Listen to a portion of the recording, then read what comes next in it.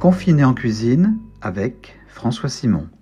Aujourd'hui, dans notre série d'entretiens, nous avons la chance d'avoir au bout du fil Didier Clément du grand Hôtel du Lion d'Or à Romorantin. Depuis 1980, Didier Clément anime et colore les cuisines de ce restaurant, de cet ancien relais de chasse. C'est un passionné de nature, un amoureux des sous-bois dont les odeurs et les parfums gagnent jusqu'à ses plats.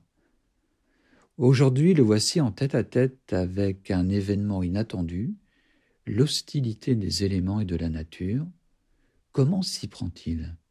Didier, dans ces moments d'isolement, quelle est l'importance d'être dans un réseau comme celui des relais des châteaux ? L'apport des relais châteaux, son appartenance plutôt, est importante puisqu'en fait ça permet d'échanger entre les membres, entre chefs aussi. On a des conversations aujourd'hui par Skype ou autre, donc ça permet c'est un partage d'expérience, de voir aussi, de s'inspirer parfois de choses auxquelles on n'a pas pensé et puis qu'on peut mettre peut-être en pratique chez soi. Bien sûr, les ventes à emporter, en fait. Je sais que le Vieux-Logis à Trémola a démarré assez tôt, Olivier Nasty aussi, et donc nous, on avait le menu qu'on réalise pour le week-end. C'est assez motivant aussi de voir qu'il y a des dynamiques comme ça qui sont mises en place, et puis aussi s'en inspirer. Et puis, ce qui est très important aussi, c'est aussi garder le lien avec nos clients, et à travers les réseaux sociaux, montrer ce que l'on fait, envoyer des messages aussi à ses clients, des gens qui nous suivent et qui veulent savoir ce que l'on fait. Et puis le fait d'être à la boutique de temps en temps, d'échanger, de garder un lien vraiment, presque quotidien. Didier Clément, j'aurais voulu savoir si l'absence des clients vous a amené en ce moment à reconsidérer votre relation, votre rapport avec eux. Oui, on l'a déjà vécu à la fin du premier confinement. C'est-à-dire que c'était une autre période aussi où on allait vers l'été, les jours étaient plus longs, on a une cour intérieure dans notre maison, et donc il y avait un service qui était, j'allais dire, un petit peu plus désinhibé, un peu plus décomplexé. Puis il y avait cette jouvence aussi de la part des clients de retrouver une liberté et puis de la partager aussi avec eux, et puis avoir une offre estivale. Donc ça, c'était très agréable. Là, on subit un deuxième confinement, mais on a eu l'expérience de ces ventes à emporter, et en fait on s'est mis très rapidement, je crois que c'était début novembre, on a remis en fait les choses en ordre de marche pour pouvoir satisfaire très rapidement nos clients. Est-ce que l'adversité, en cette période de confinement, vous ouvre des champs nouveaux, Didier ? Oui, c'est-à-dire que c'est quelque chose qui est assez récurrent chez moi, je pense chez nous aussi dans la maison. C'est redécouvrir un petit peu notre terroir. Alors c'est quelque chose qu'on avait mis en place, moi, quand je suis arrivé il y a quelques décennies, et on avait réinventé, nous on avait appelé ça le terroir mental. Donc aujourd'hui, il y a une nouvelle génération aussi qui s'est installée et allée au devant de ces jeunes qui s'installent, partager peut-être aussi notre expérience, et puis les soutenir, les encourager, avoir un échange qui me semble assez sincère, et où tout le monde se respecte, en fait. Je dis pas qu'il n'y avait pas de respect avant, mais on le marque différemment. Existe-t-il des plats qui sont nés de cette énergie, de cette colère en quelque sorte ? Oui, oui, je vois ce que vous voulez dire. À travers ces générations, ces nouveaux partenaires de la maison, je ne sais pas si on peut les appeler comme ça, c'est aussi peut-être modifier certaines choses. C'est-à-dire moi, je fais partie d'une génération où, en fait, on avait tendance à parer les légumes, à parer beaucoup de choses, et aujourd'hui, on est peut-être un petit peu plus sur en fait, l'art du brut, aussi une cuisine qui est un petit peu différente. Au printemps, on était sur le côté primavera, on avait les asperges, les jolis légumes d'été, et là, on est sur une cuisine de la terre, un petit peu. C'est les racines, et retrouver tout ça, c'est peut-être les mettre un petit peu plus en avant. Didier Clément, j'aurais voulu savoir si dans votre carte, il y avait des plats d'apaisement, de réconciliation, de douceur. Il y a un peu de ça, c'est-à-dire que mettre davantage peut-être. Aujourd'hui, on est sur une cuisine j'ai un petit peu plus légumière entre guillemets, où on redécouvre les curcubitacées, on redécouvre des haricots, des lentilles, enfin des choses qui étaient pas au premier plan. Et je trouve que après dans l'inspiration et l'art de chacun, on peut vraiment faire des choses qui sont des vraies découvertes pour nos clients.